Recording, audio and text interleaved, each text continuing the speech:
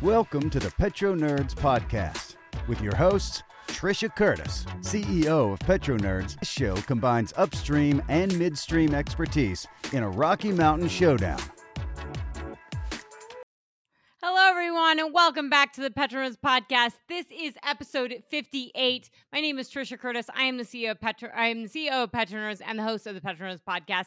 And this episode was recorded actually on August 11th. So today it's September 1st, and I'm going to recap you a bit on the market because we've had a wild ride since August 11th to September 1st and what's going on in the oil market. And I have given a slug of presentations here in Denver and virtually as well. But this presentation that you're about to listen to, or this talk that I gave, was done on August 11th, 2022. My nieces were with me. It was awesome. I gave it with the Denver Petroleum Club. It was the lunch program for their mentors. So it was Denver Petroleum Club Mentor Program.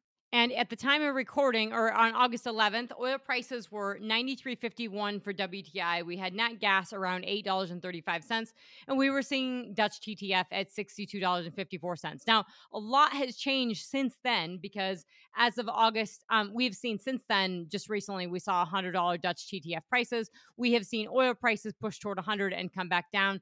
Now we're seeing prices at $87 and change. We're seeing Brent at $93.50. 93.30. And so oil prices we saw Brent just the other day at well over $100. So we're seeing a lot of movement in oil prices. We've heard the OPEC. We heard the Saudi oil minister actually talk about, after I gave the speech a couple of weeks, we've heard the Saudi oil minister talk about actually doing cuts, or saying that they would be willing to cut production because they didn't think the market was being reflective of actual oil prices and fundamentals. And we also have Iran, the Iran sanction or the Iran deal, or potential lifting of sanctions on Iran impacting and weighing on oil prices. Fears that if these sanctions were lifted, the oil price would come back down. And we cannot leave out the Fed. So I'll get into describing what this presentation is, or talk that I gave is, in just a second. But, since this presentation, August 11th, we had the Fed speak in Jackson Hole last week. So last Friday, the Fed spoke, and it was a pretty big deal because the Fed's hawkish tone and these worries about a deal with Iran and recession concerns and real worries about demand are weighing on oil prices. In addition to, there is some credence to be given to what the Saudi oil minister said of that we do have some erratic trading. So we have a lot of algorithmic trading. We have less physical human traders in the market, and that we can see pretty exacerbated moves. So we're moving $10-15 in a 2-week period on oil. That should tell us something. But the hawkish Fed is also weighing on oil prices because the dollar is surging, and we are seeing a lot. When dollar surges, you should have an inverse relationship with oil. So what's happening is that Fed came out, Jerome Powell came out and had some very hawkish comments with regards to inflation and fighting inflation. We saw another person from the Federal Open Market Committee talked yesterday about how they're very bullish on Fed rate hikes. Right? They expect the Fed to hike over 4%, and they do not expect the Fed to lower rates in the course of 2023, which is completely different from what the stock market was baking in this Fed pivot, that the Fed would see a recession, that inflation would come down, and the Fed would have to lower interest rates. And that's clearly not what the Fed is signaling, not what was signaled at all in the 8-minute speech that Jerome Powell gave in Jackson Hole, Wyoming, which was that he was concerned about inflation and that the Fed needed to learn from history and understand history from the 1970s and fight inflation and not let it continue to go up and then bring interest rates back down and then continue to fight inflation. So that has a lot to do with the Fed's credibility. A year ago in Jackson Hole, Jerome Powell was talking about inflation being transitory. Clearly, it has not been transitory, and now this is what they're fighting. And this really does have impacts on the overall economy, on recession worries, on risk, and obviously on oil prices and potentially on oil demand. So in this talk that I give to some industry leaders in the room, as well as the mentors or mentees that they had with the Denver Petroleum Club, we cover everything in this talk, which I really encourage you to listen. There is 100 slides that go with it, but the talk works great for a podcast. And my nieces were kind enough to sort of help me out with recording, so the audio is actually pretty good. And I talk a little bit slower in this presentation, so I think you folks will enjoy it. But I cover everything from the global oil market in the beginning, the macro economy: U.S. inflation, oil prices, oil demand. We talk about Chinese coal production, Chinese unemployment and housing. We definitely get into ESG and sort of framing that, and also talk about U.S. energy production, the drop in U.S. energy production during COVID, during 2020, what happened with coal, oil, and natural gas across states, and really get into U.S. oil and gas, the U.S. oil and gas production, and the split between the publics and privates, and what's really driving the move there for public-private investment. Now, I'll talk about this in future podcasts and definitely have this teed up to talk about the Fed and what's going on with the current energy crisis in Europe, and seeing $100 is since come down, but Dutch TTF prices did hit $100 in dollars per MMBTU. So huge surge in prices. We are seeing absolute, serious fears and concerns for inflation it's dooming, it's pending, it's looming in Europe, because we are seeing 9.1% inflation in Europe, which is at record highs, and we're expected to see teens double-digit inflation in the UK very soon. Several banks are calling for a recession by the fourth quarter for the UK of this year. And I think that's really important to point out in the context that we have California. So we have California right now. California came out and said they're banning internal combustion engine cars, so ICE engines, by 2035.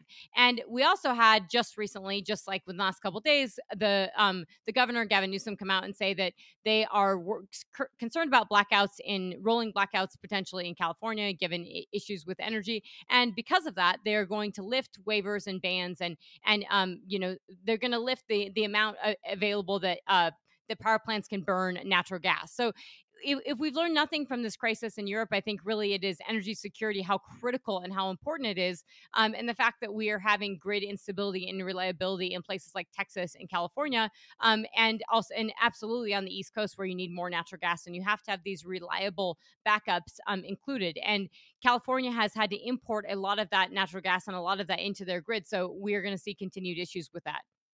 And lastly, just to recap, there's a lot going on in China. So we are seeing the city of Chengdu, a city of 21 million people, not nearly as, Shanghai shut down with 25 million people for 2 months for COVID.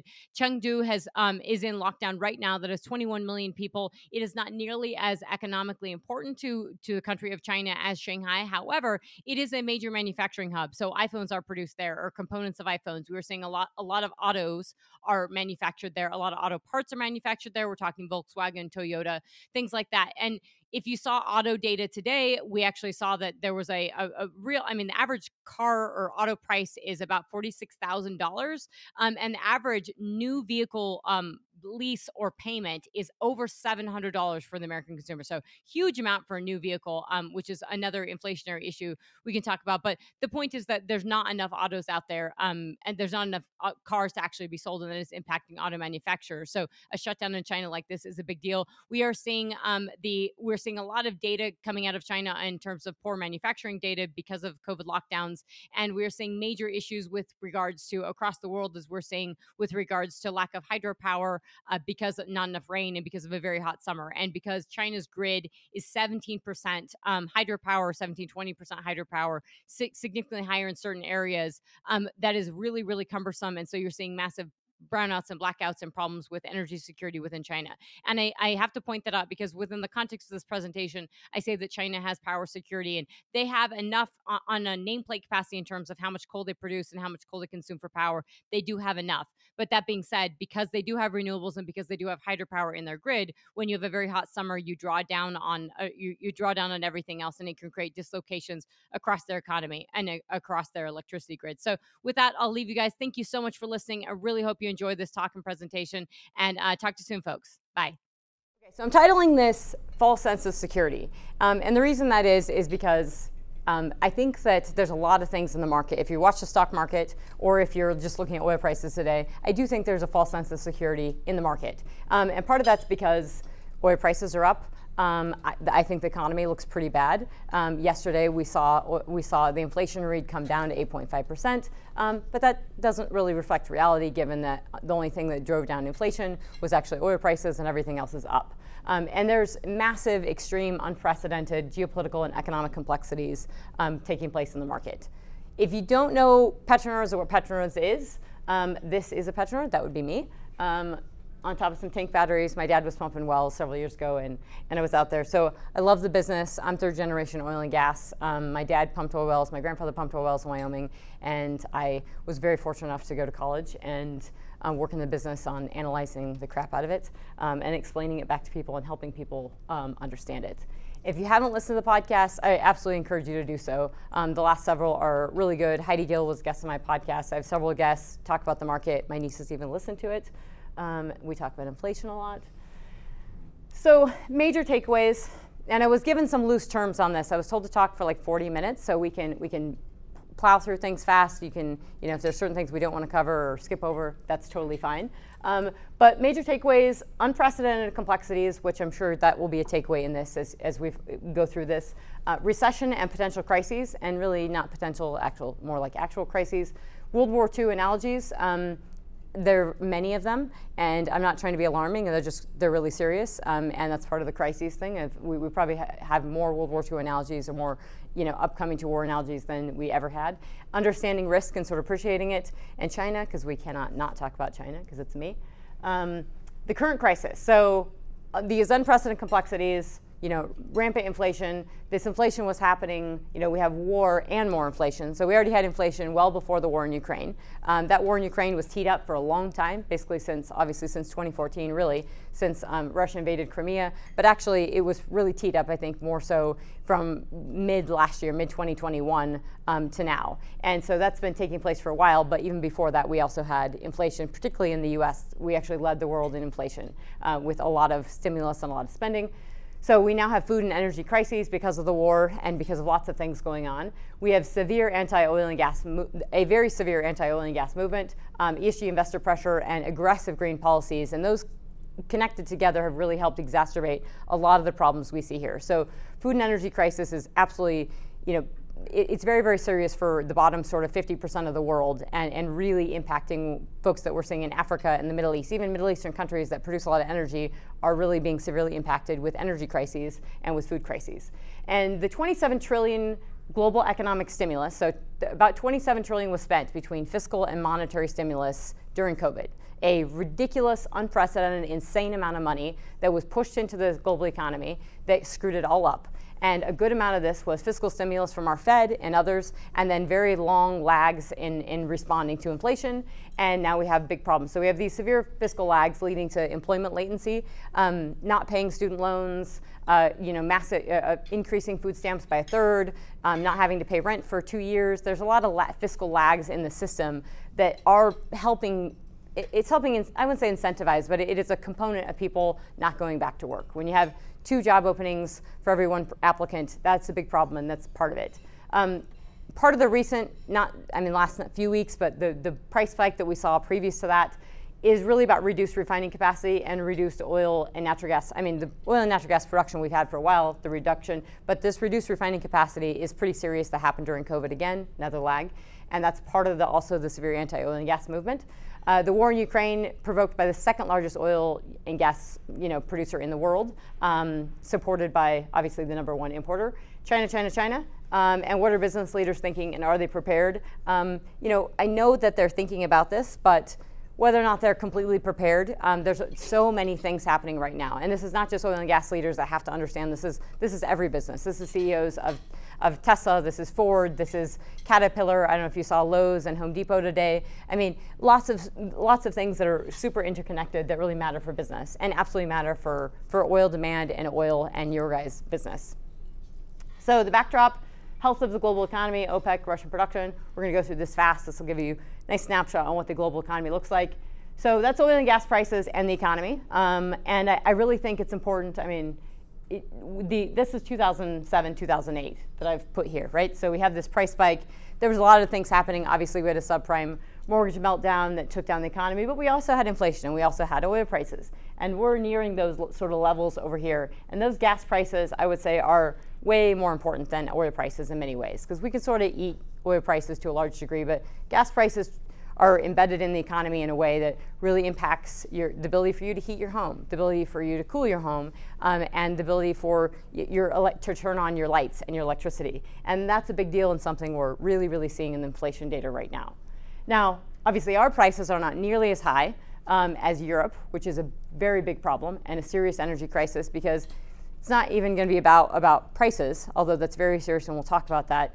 It's whether they're going to even have enough gas to use it. So the reason prices are up is because they don't have enough gas. And the curtailing on gas consumption, and I know Chris Wright and Liberty talk a ton about this, about ESG and poverty, but it's a really big deal because in Europe right now, I mean, Spain has instituted curbs on, right now, it's very, very hot in Europe, and they have a cap on air conditioning to 80 degrees. So that is the highest you can lower your cooling at 80 degrees. Can't really cool off anywhere.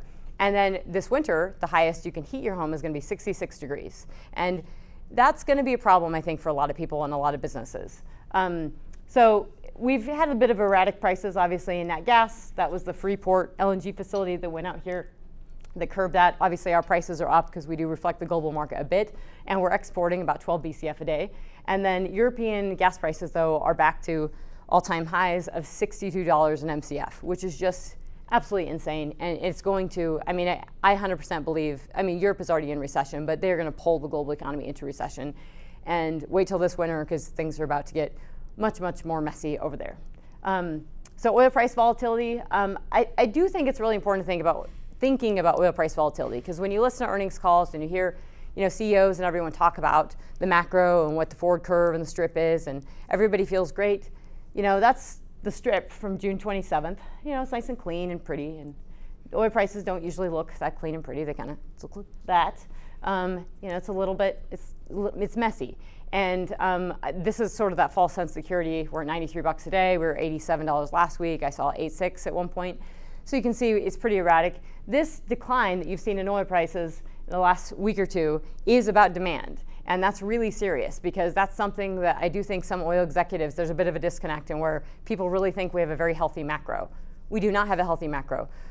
The macro looks awful. The global economy looks horrible. And every time everybody's declining gross domestic product, economic forecasts, and that means GDP is highly correlated to oil demand. So oil demand will lag, just like employment will lag.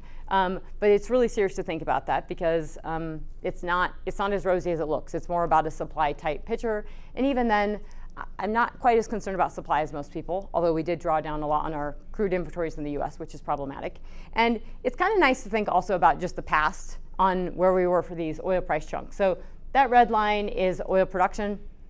We're climbing our way back to pre-COVID levels. It's taking a bit of time, but we're going to get there. But prices, if you just bucket this up to 2000, 2007, our prices are at $44 on average for that time. Then we moved to $88 in 2008, 2013, and averaged $58 between 2014 and 2021 altogether. That should tell you a lot about people thinking this new price environment of 100 forever. I just call BS on it. It's just not, if you're comfortable with 100 forever, this is just not the oil market that we live in, because yes, there's unprecedented volatility that could certainly drive prices higher, absolutely. But there's also supply, and supply comes online when prices are this high. So you can't see this, I apologize, it's a little small, didn't know what my screen would look like. But we saw inflation data come out yesterday. We've seen the Biden administration and many others really brag that inflation has come down. Look, it went from 9.1% last month to 8.5% this month. The problem is the only negatives that you see. So when we talk about inflation, it is a serious deal. I mean, it is a tax on the consumer. It is a major, major deal that a lot of people don't appreciate. That's all energy, that we're seeing. That's the only negative we had. We had oil prices drop in the past month, and that's what drove down prices. And the reason oil prices dropped was because the price was so high, and between inflation and high oil prices, we curtailed our demand a bit. And then all items, less food and energy, those all went up. So food is just out of control. And I have two nieces this week, and grocery shopping has made me scared. Going out to eat is scary. Like, everything is like, holy crap, bacon is $16 for 12 pieces. And it's a little bit, we're in Bananaville territory. Cereal is at all-time highs. I mean, actually, if you look at food, we're at levels that literally levels we've never seen before in prices. So very, very big deal there. So inflation has not only came down in energy. It coming down at all is good, but actually food, shelter, everything, or shelter and food have really gone up. And then add the payroll and jobs report. So the podcast that'll come out this week with Gabby, that I did with Gabby, we talk about this, and it's great, is that the jobs report that came out last week, if you've watched the stock market and you've seen the 10-year yield, or you've just seen, people very bullish on the stocks. Stocks are going back up, and it's great, and the 10-year yield is coming down, and mortgage rates are coming down, and that 10-year yield tracks its mortgage rates really well. But our jobs report was great. That's not good for the stock market, because that means the Fed is going to see this is bullish, right? We're adding jobs, but we have high inflation, and so that means you've got to raise rates. You have to raise rates, and they're just been very slow off the mark to do it. So we added a bunch of jobs, more than double than expected. We have a decline for the second month in a row of labor participation, and we have a 5.2% increase in average hourly earnings. That is a major problem, because wage price spirals, when prices go up and wages go up, it gets entrenched in people's minds of inflation, and that consumer expectations for inflation. Very, very big deal, because when that gets entrenched, you can't rewind it, and then the Fed and your labor market, which people think is so great now, doesn't last, and it just deteriorates because no one can afford it. And that's why the Fed has to raise rates, is because the labor market will be way worse in the future if they don't do it now. Now, we also have a global economic, this is from the World Bank. It was a great report, but they call it a global commodity shock without parallel. And it really is, because it's all these factors of inflation and energy and food all coming together at once. Something we've never actually seen before. You can go back to the 70s. Yes, we had high oil prices, but the inflation came down pretty rapidly, as did oil prices. Now we have high energy prices, and we have high everything prices. And so energy price growth, several 100%, we're up nearly 400%. Fertilizer price growth is 200%. Food price growth is up that's probably 100% now. And the problem is obviously fertilizer. We need natural gas to make fertilizer. Natural gas it's extremely important. So that really rapid cost, we're seeing for natural gas in Europe and elsewhere is really impacting fertilizer prices. African countries and Middle Eastern countries and European countries aren't able to pay for that fertilizer, and therefore their crop yields are down. Obviously, Russia and Ukraine export a lot of grain. So it's just a very compounded, interrelated problem that is very, very serious. And I think it's going to make the Arab Spring in sort of the 2010 time look like kittens and daisies and unicorns, because this is much, much more serious. And when you put these economic problems on people, they do riot, they do revolt, they do protests. We are seeing, and the World War II analogies are, Sri Lanka has had massive protests. Pakistan, Italy is without a leader, so Mario Draghi has bowed out. Boris Johnson has bowed out in the UK. And Neville Chamberlain did the same thing. You have multiple leaders in Europe that don't exist right now, countries without leadership right now, and you have a war in Europe.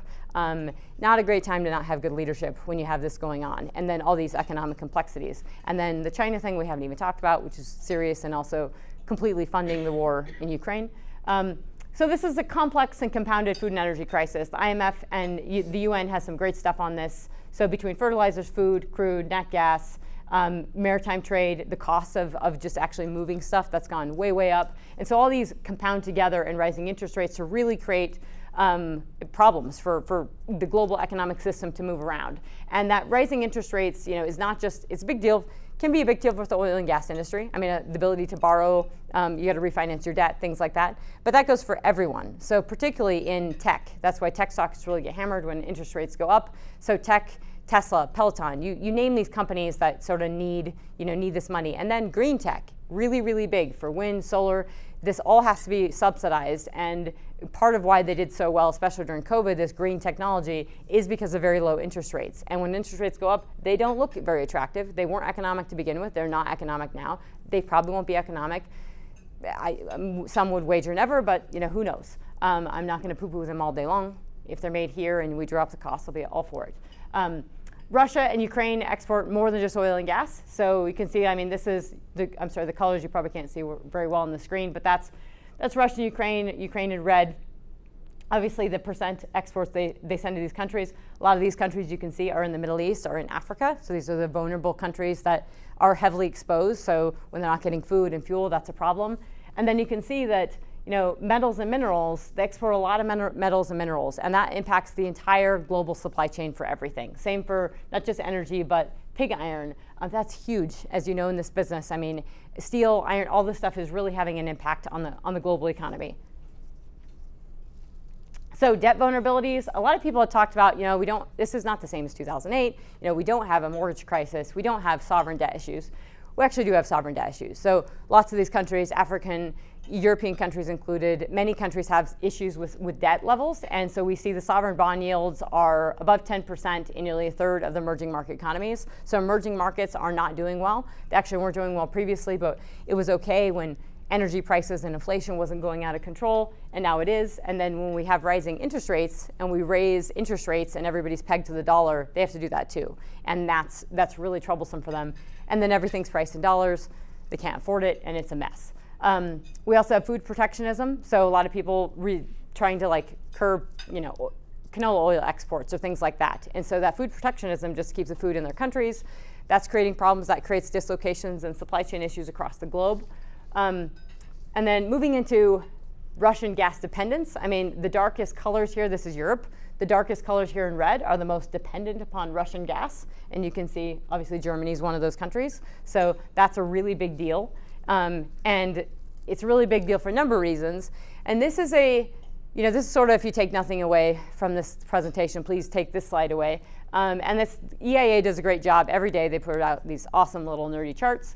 But this one's fantastic because this crystallizes the energy crisis we're seeing in Europe and the incredible green aggressive policy agenda that was just bad policy making. And this is domestic production. This maroon bar here is UK and European domestic gas production. Okay, so we can see from 2010 to 2020, it has just come down considerably. That is UK and European domestic, their actual consumption. So consumption really hasn't changed, has not declined. So obviously their imports have to increase considerably. So their vulnerabilities and their geopolitical security here, their energy security, it just continues to dwindle. And then 2020 really exacerbated this because there was an ability to there was a big ESG movement, obviously in 2020 with COVID. People were able to sort of latch on to the idea that, look, this is what the world could look like, so we can reduce all this production. And Europe absolutely did. Not only did they have COVID restrictions because of people going on offshore rigs, they weren't actually going on offshore rigs, so they dropped their production in the North Sea, in the UK, in Norway, et cetera. They all dropped their production. But then, in addition to that dropping of production, they also didn't invest. They don't have storage. So when their storage is essentially their production offshore. And when that production drops, and then you have maintenance issues and everything, it just compounded to be a very, very big problem. And we saw that actually last fall. So if you're the last spike we had in oil prices last fall when prices went to $80 a barrel, that was really because of the energy crisis. That was the UK, Europe, and China all demanding a bunch of natural gas because they had a really hot summer and a cold spring in Europe, and they did a lot of fuel switching. So they switched their natural gas powered turbines, they switched that over to diesel, and we spiked demand by about 1 million barrels a day for oil demand that wasn't expected, and that's what drove that first price spike. But we also had an unprecedented amount of renewables come online in Europe, particularly in the UK. They were at an all-time high of renewable power generation capacity in September 2021, and they had an all-time low of renewable power output from renewables in September 21 because they didn't have enough wind, and they didn't have enough sun, and they didn't have enough rain for hydro. And then they were drawing down on their natural gas. They didn't have it, and they didn't have their coal either because nobody likes coal anymore, and coal it's becoming very attractive right now because it's energy security. I mean, you can shovel up coal, you can put it next to you, you can shovel it into your power plant, you don't have to pipe it, you can put it on a truck, you can put it on a rail car, you can put it on a ship. It's very easy to move around.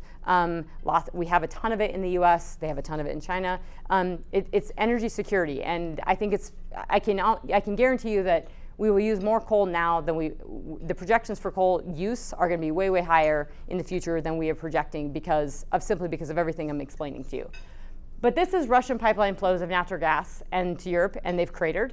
So this is why we've seen these massive gas price spikes. And I really don't think our stock market, nor many people in business, really appreciating how damning this is going to be to Europe and how damning this is going to be to the world and the global economy. So we can see these flows have really just cratered to nothing. Germany have come down considerably. So Russia had that Nord Stream 1 pipeline was flowing. Russia said, hey, we gotta do some maintenance on this. They did some maintenance on this pipeline, and then they brought the pipeline back to 40% of capacity, and then they dropped it a few days later to 20% capacity, and then they're just kind of holding still and just doing a lot of threats. I mean, it's low. It kind of ebbs and flows in how much the output, but Europe does not have enough natural gas, and they have not invested in storage because they don't like fossil fuels, which I don't even call fossil fuels. I call them crude oil, natural gas, and coal. But they don't like natural gas, so they haven't invested in storage, and they don't have it. And that's a very big problem. Now, the U.S., as you know, we produce sorry. Can we ask questions while you're going? I'm sorry. No, you absolutely can.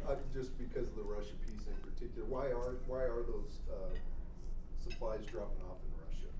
So I'm about to get to the Russian supplies, not so much for natural gas, but we'll come to that. And I think that's a critical component of sort of is Russia going to continue to produce and export, or are they going to reduce their production, and then are we going to have a problem? And that's also a big deal on the oil side of, can oil prices maintain their elevation? That's huge.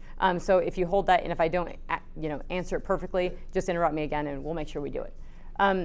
So this is U.S. natural. Obviously, we're exporting above capacity, or we're about 12 BCF a day is what we're exporting. Huge amount. We export more than anyone in the entire world. We produce more natural gas than anyone in the entire world. Our gross withdrawals are about 120 billion cubic feet per day. We're the largest oil and natural gas producer in the world. I have to say that and emphasize a lot because you don't hear it on BBC, you don't hear it on Bloomberg, you don't hear it on CNBC, and you sure as hell don't hear it out of the White House. We are the largest producer of oil and natural gas in the entire world. And if we built a pipeline from the Marcellus to the Gulf Coast and we exported more natural gas, we could drop our prices, but we could absolutely solve the European problem because we have the natural gas. It is not a problem. I mean, this is a small molecule. It's easy to produce. We frack the crap out of it, and we're barely Liberty just entered the Haynesville. We barely sort of really pushed the envelope of the Haynesville. People have really curbed their work in the Marcellus because they don't have a pipeline in the nearing capacity. So the natural gas side, I'm extremely, in our ability to produce in the U.S., I'm not concerned about it from a technical standpoint. Lots of logistic issues, lots of inflation and employment issues. So that's our pipeline exports in gray of nat gas, and then our exports in red, and you can see the ratchet up in BCF a day. That's 12 BCF a day on average that we've ratcheted up in exports. That's huge. If the world didn't have that 12 BCF a day, it would be a lot more painful than it is. If we look at just demand, what people are thinking, this is OPEC and IEA, and even OPEC is pretty bullish. The one thing I would say, everyone, when you're thinking about Saudi Arabia and you're thinking about OPEC Plus, you think about OPEC, you have to realize OPEC is very good about, and OPEC really is Saudi Arabia, but they're really good at supply. They are not very good at demand. They're not really good at sort of assessing demand and moving around really quickly. They're not known for that. The reason we have oil price volatility is because they aren't that good. They've managed to sort of, doing this 2020 onward, they've sort of managed through this pretty well with this OPEC Plus agreement. But even they are saying there are significant downside risks stemming from ongoing geopolitical tensions. They don't call it the war in Ukraine. They call it a skirmish or an invasion, or geopolitical tensions.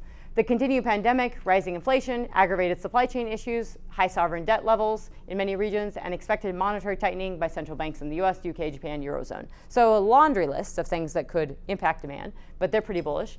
And then the IEA, the International Energy Agency, says that rarely have we seen an outlook for oil markets this uncertain. And I think that uncertainty is something people really have to appreciate, is that if you just look at IEA, so International Energy Agency in red, EIA, that's our government agency, Energy Information Administration, and then OPEC, that's your demand outlook. And you can see, obviously, they're kind of in line, but then they blow out a bit in 2023. So the point is, we're going to get this wrong. As forecasters, we will get this wrong. It's pretty hard to predict, but they're not quite in line, and they kind of go all over the place. Switching back gears really quickly on refining, we lost over 1 million barrels a day refining capacity in the U.S. So that big run-up we've seen in prices, obviously we saw $140 a barrel for a minute with the war in Ukraine. We have probably now at least $25 to $30 of geopolitical tensions that's in oil prices, which should really make you think a bit, because if oil prices are $90, $30 of that could be geopolitical tensions, which means supply and demand, where should we really be for oil prices is something that people have to think about. But we lost about 1 million barrels a day of refining capacity in the US. That is really serious. That was COVID, that was lack of demand, lots of things, but that was definitely ESG pressure as well and investor pressure and just curtailing, wanting to curtail oil and gas consumption. A lot of this was in California. They have pushed really hard on regulations going against oil and gas. So that's that black line where we've declined refining capacity. That red line is our gross inputs into refineries. And you can see obviously it drops way down during COVID, comes back, but hasn't come back to pre-COVID levels. And so that's holding back the refined output. So that's a big reason why we had such high oil prices, is because we didn't have the refining capacity. And refined product, your gasoline, your diesel, the amount we get at the refinery has a big that impacts oil prices a lot. And so Singapore, Rotterdam in the Netherlands, and the Gulf Coast are sort of those major refining centers that help set the oil price, and this is part of it. And then this is your just percentage of operable capacity. We're not running at flat out at 100%. We're running close. We've really ratcheted up, and so this has helped. You've heard Exxon and Chevron say they're bringing back capacity. This is a great slide from Exxon, and they just show the net loss, but they show the total cumulative loss for U.S., Europe, Asia, and other. It's over 3 million barrels a day of lost global refining capacity. That's huge. That's one of the single biggest drivers right now in high oil prices is the lack of refining capacity. And it's when you have refining capacity and then it's off somewhere, you just decrease your refined exports, everybody's got to adjust and the flows have to move. And that's part of why prices are high. That's Saudi oil production output in red in 2022, you can see. So they're pushing north of 10.5 million barrels per day. UAE crude production is pushing 3.2 million barrels per day. Saudi oil output, Biden went over to the Middle East and he went to Saudi Arabia and he talked about, I don't want to say necessarily he begged, but he might have asked them for increased output, as the administration has asked them a number of times, but he finally went over there. They came back and said, the Saudis said, yes, we're going to increase output. The Saudis came back and said, no, we did not say we're going to increase output. We will increase output as planned with our trajectory through 2027. We'll be adding 13 million barrels a day. I do believe they are doing that. We are seeing the investment. Saudi Arabia is increasing. It's behoove them to do so. They're doing it. But we can see this output. They're actually going to have their record high output annual. So they'll be on an annualized basis, on average, they'll be producing north of 10 million barrels per day for 2022. That's a big deal. Again, we're way above that, but that's still a really big deal. And what's really interesting is Saudi Arabia burns about 1 million barrels a day of crude oil in the summertime for their power plants. So they burn their diesel, they burn it. Right now, it's so nerdy. They're buying Russian fuel oil at a discount. So massive discount, and they're burning that instead, and then they're exporting all their oil. So makes perfect sense for them. You swap. It's really nice. Works out great. This is the rig count for Saudi, UAE, Oman, Iraq. The only thing I want to point out here is that's the Saudi rig count. Obviously, it has not come back to pre-COVID levels, but their output is. The output's coming back. So that's something to keep in mind, if that rig count does not track perfectly in line with that output. I mean, it does roughly, but we're not near at those levels, and we're over 10 million barrels per day. So that's that part of that fuel oil piece that I just said is part of that. That's OPEC output. We're nearing about 29 million barrels per day. This is Russian price discount to Brent. So it peaked about minus $37 a barrel, and it's hanging around over $30 a barrel. So if you're buying Russian crude, you are getting a severe discount to Brent. So India is buying over 1 million barrels a day. China's buying 2 million barrels a day. This is a big deal. And to your question, Russian exports. So this is Russian crude oil exports. We've actually seen them be pretty well maintained, the crude oil exports. We've seen the Russian oil product exports decline. So we've seen the refined product exports decline. And there's a number of things going on there of, will a country in war with their economy declining, will they maintain their crude oil output? Will they maintain the refined product output? And will they maintain the exports? And that, I would love to say, yes, they just will, because this matters a lot to them and they need to export it to maintain stability economically. China is paying boatloads of money to them from grain to coal to natural gas to everything. But when you're doing war and you have instability, this is a big deal. So if and they may be doing it intentionally, but we could see production fall off a little bit. That may not matter because demand might fall off a little bit as well, but it's something very, very important to watch closely. We have not seen their pipeline crude exports to Europe drop at all. Those have been maintained, nor has Europe said they don't want it, so they've been buying the crude. It's really all about natural gas right now. And I don't think it's about natural gas production declining. I think it's literally it's how they're using it as a weapon. But I'm not concerned at the moment about Russian natural gas production dropping off a cliff. That's Chinese crude oil imports. And so China imports over 10 million barrels a day. And the main takeaway here, I cleaned this up and the titles are screwed up, so I apologize. But they import 1.5 million barrels a day from Iran. A country that says they're not exporting, they don't say they're importing that, but they're getting 1.5 million barrels a day from Iran. They get 2 million barrels a day from Russia. They get 2 million barrels a day from Saudi Arabia. So quickly you can do the math. Those are countries that we don't really like. They're very favorable to China. So China has not security supply perfectly. They still go through the water. They've still got seaborne issues, but they have they're friends with the countries that aren't very, pretty autocratic and not friendly, but they're getting the crude from them. They don't import a lot of natural gas, which is which is why, because they don't want that geopolitical vulnerability. That's India's imports of Russian crude oil. So you can see it's jumped up dramatically. Italy is actually importing about 500,000 barrels a day of Russian crude oil as well. That discount is just super appetizing to people, so they're taking it. That's Russian output. So it actually, I think there were some projections. There was a month where it declined. It's kind of come back. And that did shock the market a little bit. So Russian output has been relatively maintained for oil. And that's why I say we have to just watch it super closely of how well maintained is this going to be. And I would say their economy declining, they're going to be consuming a lot less. So that's something to think about. And I'm going to burn through these really fast because we're not talking too much and not making great time. Okay, consumer sentiment is very bad. We're this is Michigan Consumer Sentiment Index, absolutely horrible. If you look at this from 62 to now, we are lower than we were in the 70s for consumer sentiment. So when people say we're not in a recession or things are great, I call complete BS on it. It's just not true. A definition of a technical recession, I literally pulled out my college textbooks last night. It can range from 2 consecutive quarters of negative economic growth or 2 consecutive quarters of slower economic growth. That is 2 consecutive quarters of slower economic growth. That is 2 consecutive quarters of negative GDP growth in the US. That is a technical recession. That's the definition of recession, which I could care less because I really care about the Walmart earnings call and the Target earnings call and how badly those consumers are doing, and they are in recession. So the administration or officials or Janet Yellen used to be she was the head of the Federal Reserve, but she doesn't think, she knows better because she was the head of the Federal Reserve, so she has a PhD in economics. That's a recession. So saying it's not is just, it's absolutely ridiculous. So something's happening, right? Something's happening in the US economy. But if you watch the stock market, you wouldn't necessarily see that. So you have to really, see what's happening between food prices and fuel prices. And that's the biggest story. But US and GDP, US and global GDP contractions are a really big deal because this means that global demand for oil will decline. And we are seeing the IMF, every quarter, the IMF declines their GDP forecasted, economic growth output for the world. They did it that was from April, and they said that, we were 5.7% for the US, and they keep declining that.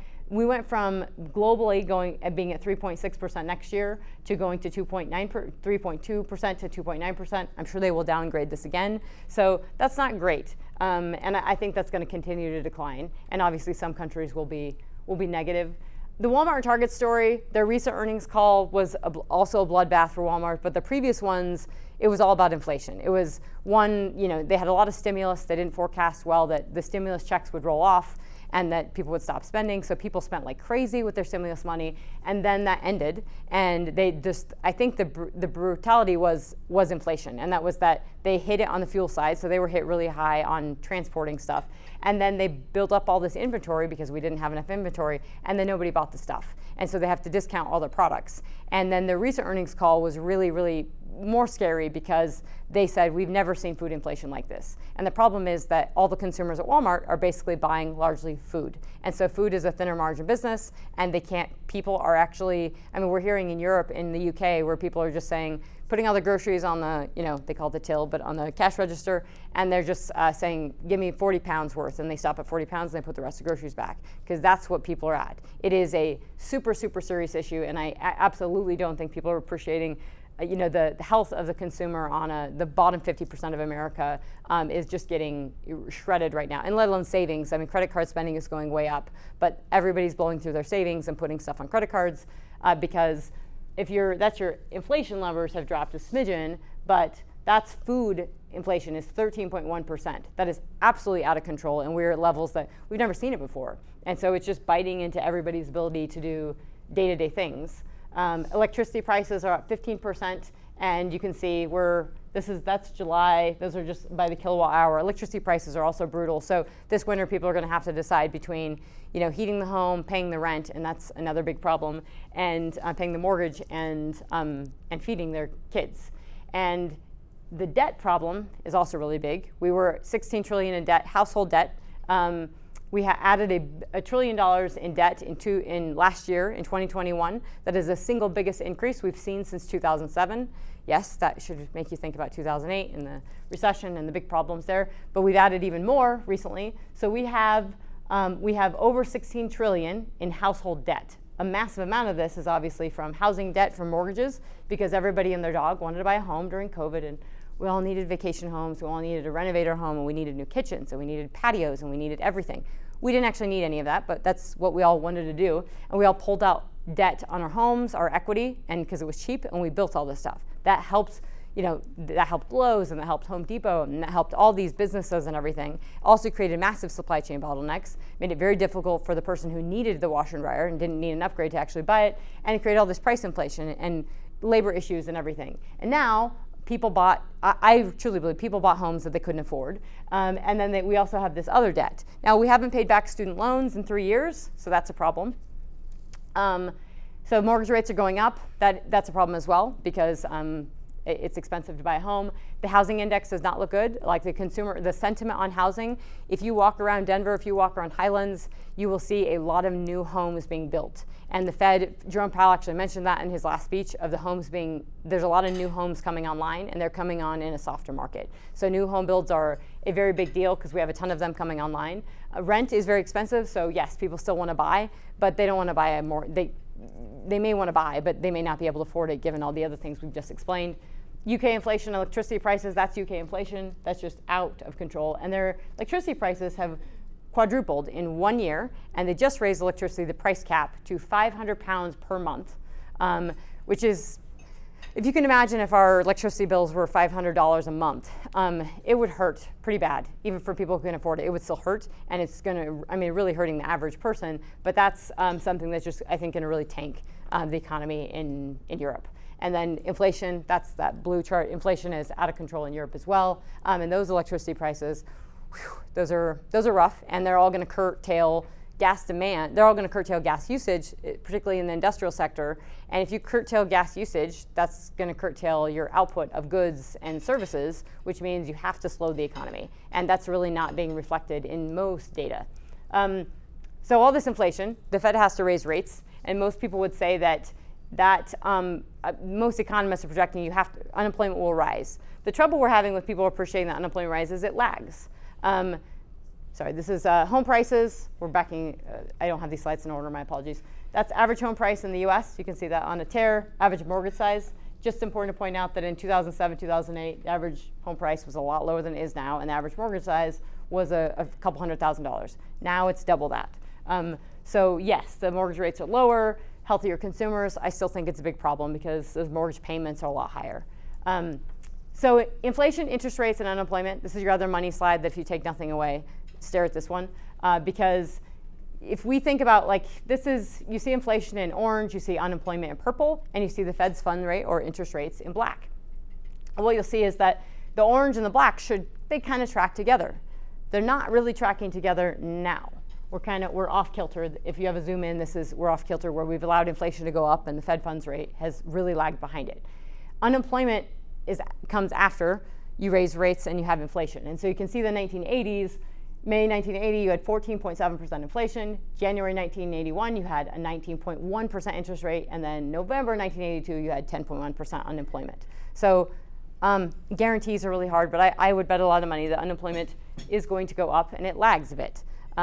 So if we look at high oil prices and high inflation, we've never seen it before at these levels. That's oil prices in green, inflation in red, and that's the 1970s where you had high oil prices, but then inflation, the oil prices came up, but not to those levels, and inflation then came down, and we've had low. And that low oil prices, low inflation, we had that. I mean, we actually had great unemployment too, and we don't have that now, and that is extremely damning to the future outlook for the employment side.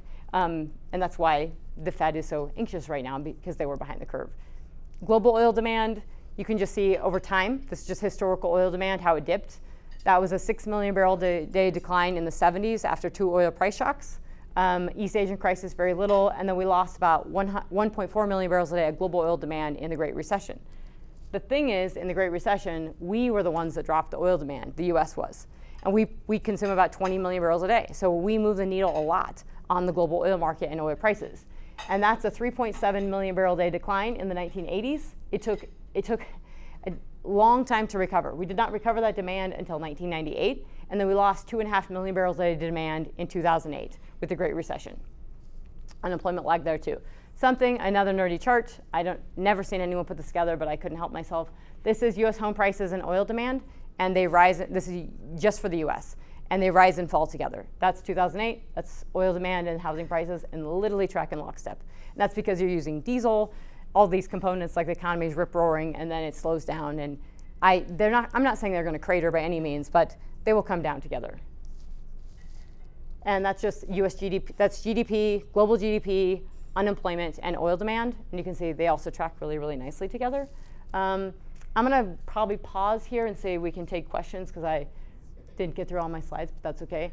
This is the remember to be humble slide, and that saying I will be wrong. Most forecasters will be wrong, and that's because we always take the moment we have in time where we're sitting and where oil prices are at, where our crises are, and we use that to sort of project forward.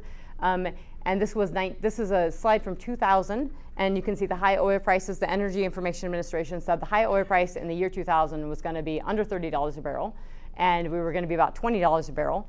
And the problem is that when you go back and you look at all these forecasts from the IEA, from OPEC, and from EIA, what they get wrong is that they basically got wrong oil prices in forecasting, and they got wrong oil demand. So and oil output. And they always thought that oil output would be lower, the lower the oil price, and that wasn't true. We had very low oil prices in the US, and we still produce a lot of oil. And they also tend to get demand wrong. But the output and oil price are really critical, and we've got those wrong basically historically every single time. U.S. demand, you can see that that red line is U.S. demand, and that black line is oil prices, and we have come off. We peaked demand sort of in December of last year for oil demand, and it has sort of backslid, which has got people a little bit anxious. Nothing crazy, but it's come down a bit. This is the joint statement from Russia and Ukraine, from Russia and China that came out on February 4th. If you haven't read it, I absolutely encourage you to do so. It's an incredible document. And when people say there's no limits to the friendship, it actually said there are no forbidden areas of cooperation, which is very, very serious because Russia basically had this huge agreement with China. China's funding this war. And the reason why this is more serious, because I really do believe this is sort of the battle before the bigger stuff that's happening. I mean, this is a little thing not a little thing, it's very serious, but it's going on in Europe. It's not affecting us the same way it's affecting everyone else. But China has got the eyes on this as opposed to what's going on in China. Not as of late because of the Taiwan stuff, but this is really serious because they both reaffirmed their support for each other, especially their territorial ambitions. Chinese raw coal production is at all-time highs. They've increased output by 100 million tons in the past 5 years alone. They have domestic energy security. They have domestic power security through their own coal production. Really serious, because they're the only country in the world that's actually building out renewables with their coal power generation in tandem. And renewables helps them, they build up the sector, they sell it to us, and then they put their renewables in with the coal so they never have intermittency issues. They're also facing huge costs for the transmission build out in renewables, so that's probably going to slow. But that coal output should make people a little bit nervous because food and energy security has been a really big deal in China, but coal output like that means that you really want domestic energy security because you may want to go do things in the waters, and you may want people you've kind of secured your oil from Saudi Arabia and Iran and other countries, and yes, we could screw up the waters, the sea lanes of communication, but they can turn the lights on, and that's a very big deal if you want to go to war or if you want to just take over Taiwan or if you just want to make sure your territorial issues. Energy security is extremely important. And this is China imports from Russia, just so you can see in dollars, so you can see that it's high. So obviously it's gone up considerably since 2020 alone, but it really has grown in the war. So a lot of Chinese money is going into Russia. And I'm sorry, that's coal output again. This is Chinese unemployment. We have a big deal with Chinese unemployment. Their economy is not doing well, and their housing sector is an absolute mess. So you've heard of Evergrande, probably Country Garden, this sovereign, these debt crises with the home builders. It's about a third of their economy. So it's a huge deal, and it's extremely, it's falling apart at the seams. You now have people not paying their mortgages, and they basically, the way they fund their housing sector is you're paying a mortgage before something's ever built. So you put a down payment, and it's a bit of a Ponzi scheme. It's kind of a pyramid scheme. So you're the builder, you're the home buyer, and you pay him. He hasn't built it yet, but you pay him, and then you continue to make mortgage payments. But now you're looking at these houses never being built, and you're getting worried that you may never get it. So now you actually have people squatting in very unsafe, completely unbuilt homes without electricity, just 20 people living in an apartment. And it's extremely serious. That could also take down the global economy. That's a big deal. But they're trying to insulate their economy in many ways because they do have territorial ambitions. That's home price decline. You can just see that it's continuing, so that's a problem. This is, we'll switch gears into ESG, and this is how we'll close. So ESG, investor pressure, policies, regulations. This is a power plant in Hayden, Colorado that they're going to shut down, which I'm pretty bitter about because Xcel has very ambitious plans to reduce their carbon footprint, which is going to reduce it by very, very little. But they want to shut down these coal-fired power plants. And the relevant point is this is the engine number one. This is the forecast from engine number one that they used to get on the board of Exxon. And this was their oil demand trajectory. And basically the whole synopsis was, hey, look how erratic oil demand is. And we're not going to demand oil anymore, and therefore Exxon, you need to let us on the board, and we need to help you not curtail oil production because we're not going to demand it. And therefore, you won't be profitable if you're producing oil and we don't demand it. That's just clearly not, that's a real problem with that thesis. But the real big problem is that if you're investing in renewables aggressively as an E&P, you're not investing in oil and gas. So there's dollars going to renewable energy that does not produce as high of a BTU, as high of an energy output. And that is creating and exacerbating the current food and energy crisis. And that is, to me, a real ESG problem. And it is a moral problem, and it's very serious, and it drives me absolutely insane. So when Exxon, and they're doing a little bit better now in how they're talking about it, but they all bent the knee, and they all went crazy, and they all dove into the ESG pressure. They're going to be spending in 2025, they'll be spending $3 billion of capex on renewables. So very, very lower BTU outputs, though, because think about if that was going to oil and gas. And then the percentage, basically, of what of these companies spending, all these big, oil and gas majors and national oil companies, the push to them to, the percentage of the capex to go to lower carbon, it's very big.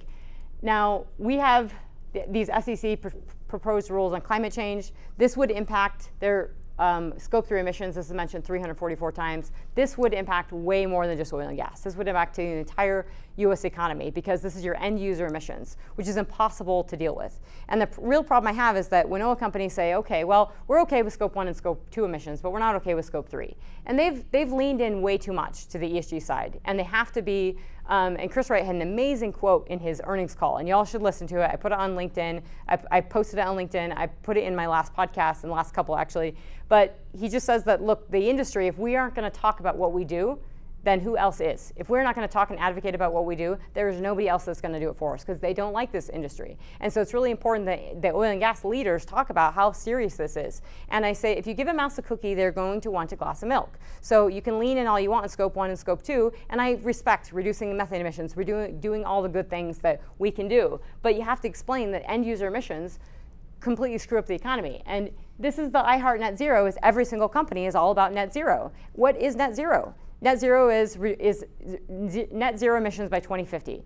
Net zero came from, this is independence, oil independence in the US, Exxon, you name it, everybody's all about net zero, which is, it's fine. But the reality is that US oil and gas production only contributes 1% of US CO2 emissions. So you can reduce it, you can kill yourself all day long, and you're not going to impact CO2 emissions. So then it's hard for me to understand that it's about CO2 and it's not, this isn't something bigger. And if it's not actually benefiting anything, you're spending a lot of money on it.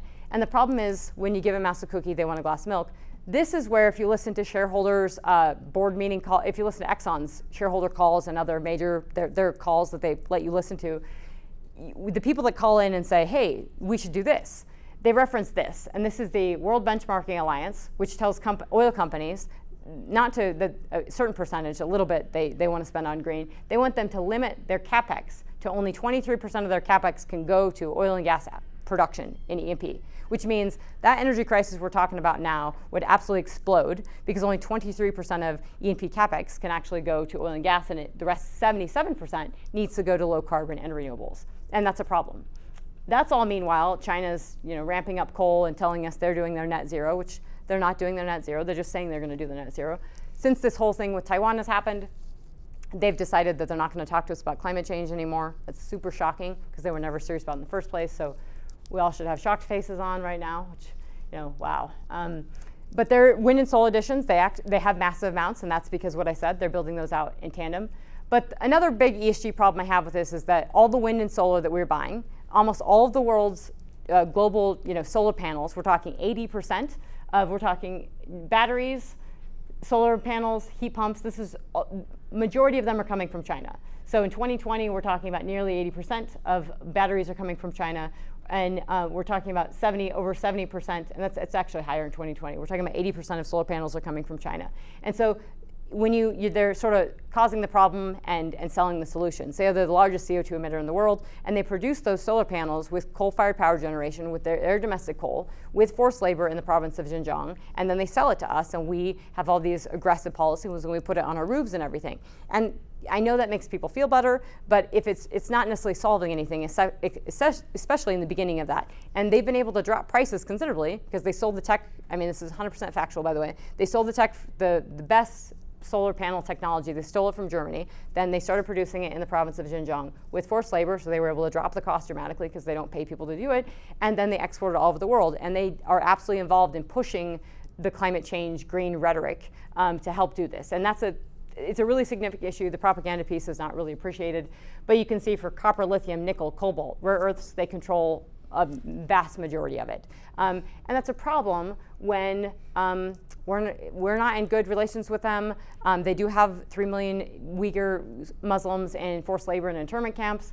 This is their newspaper, by the way. So this is Global Times. It's one of their big geopolitical ones that they want Americans to see. And obviously Nancy Pelosi's all over it. But this one's big because this is one that came out with a couple days ago. This is their 9-dash line. And they basically said, quote, not even a bit of left behind. So they've been wanting to go after Taiwan for a long time. But now I think it's really serious to appreciate that they are at the height of their economic economy. They're not going to have a better time to do this than now, when global leaders are falling off the cliff. They absolutely view the U.S. as very vulnerable. They don't see the leadership strong.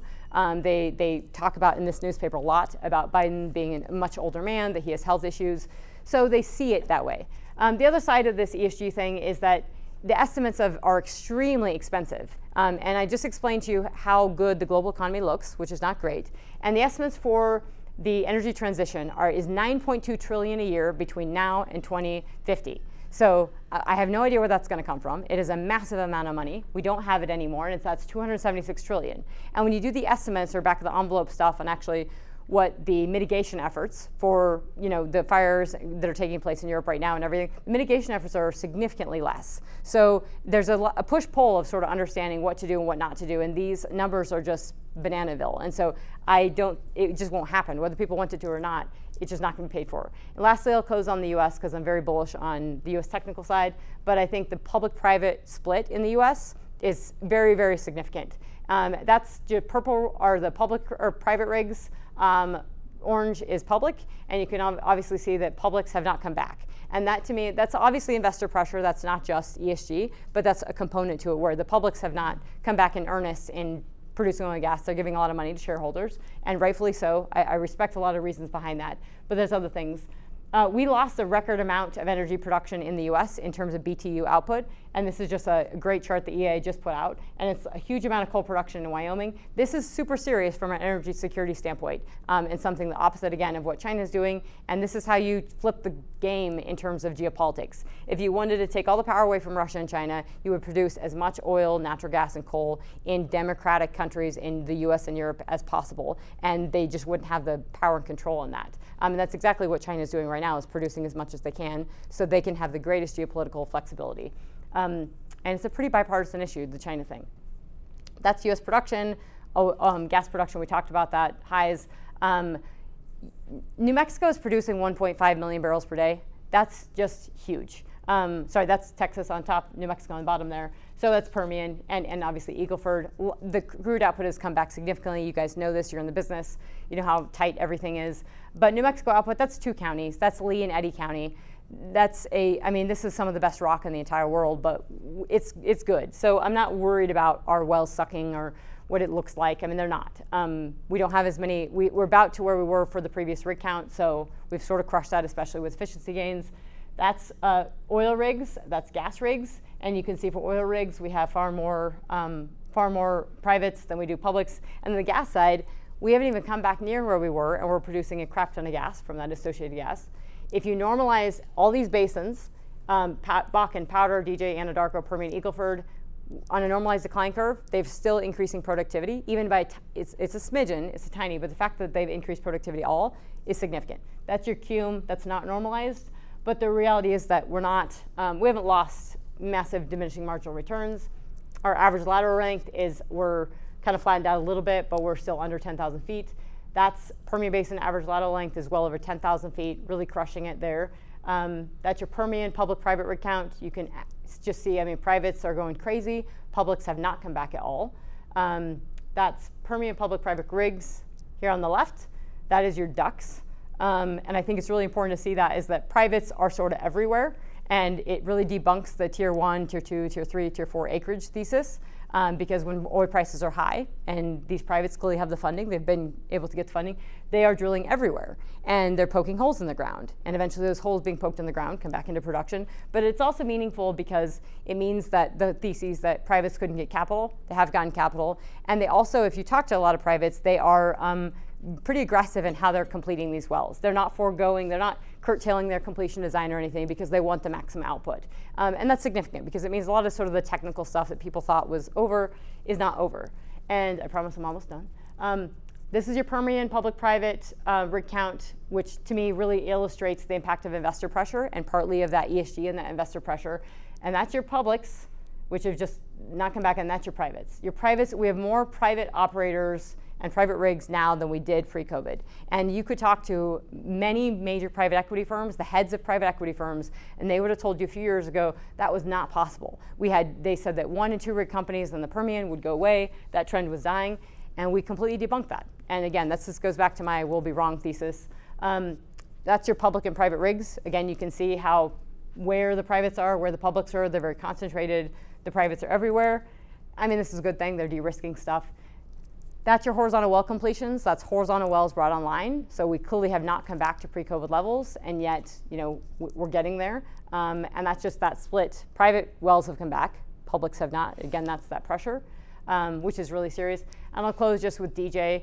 If you have a lot of publics, you won't have that movement in terms of your wells being added. We have a lot of publics here. We have some privates. That's your well completions, and that's your permits. And with that, I will close. And thank you so much for your time.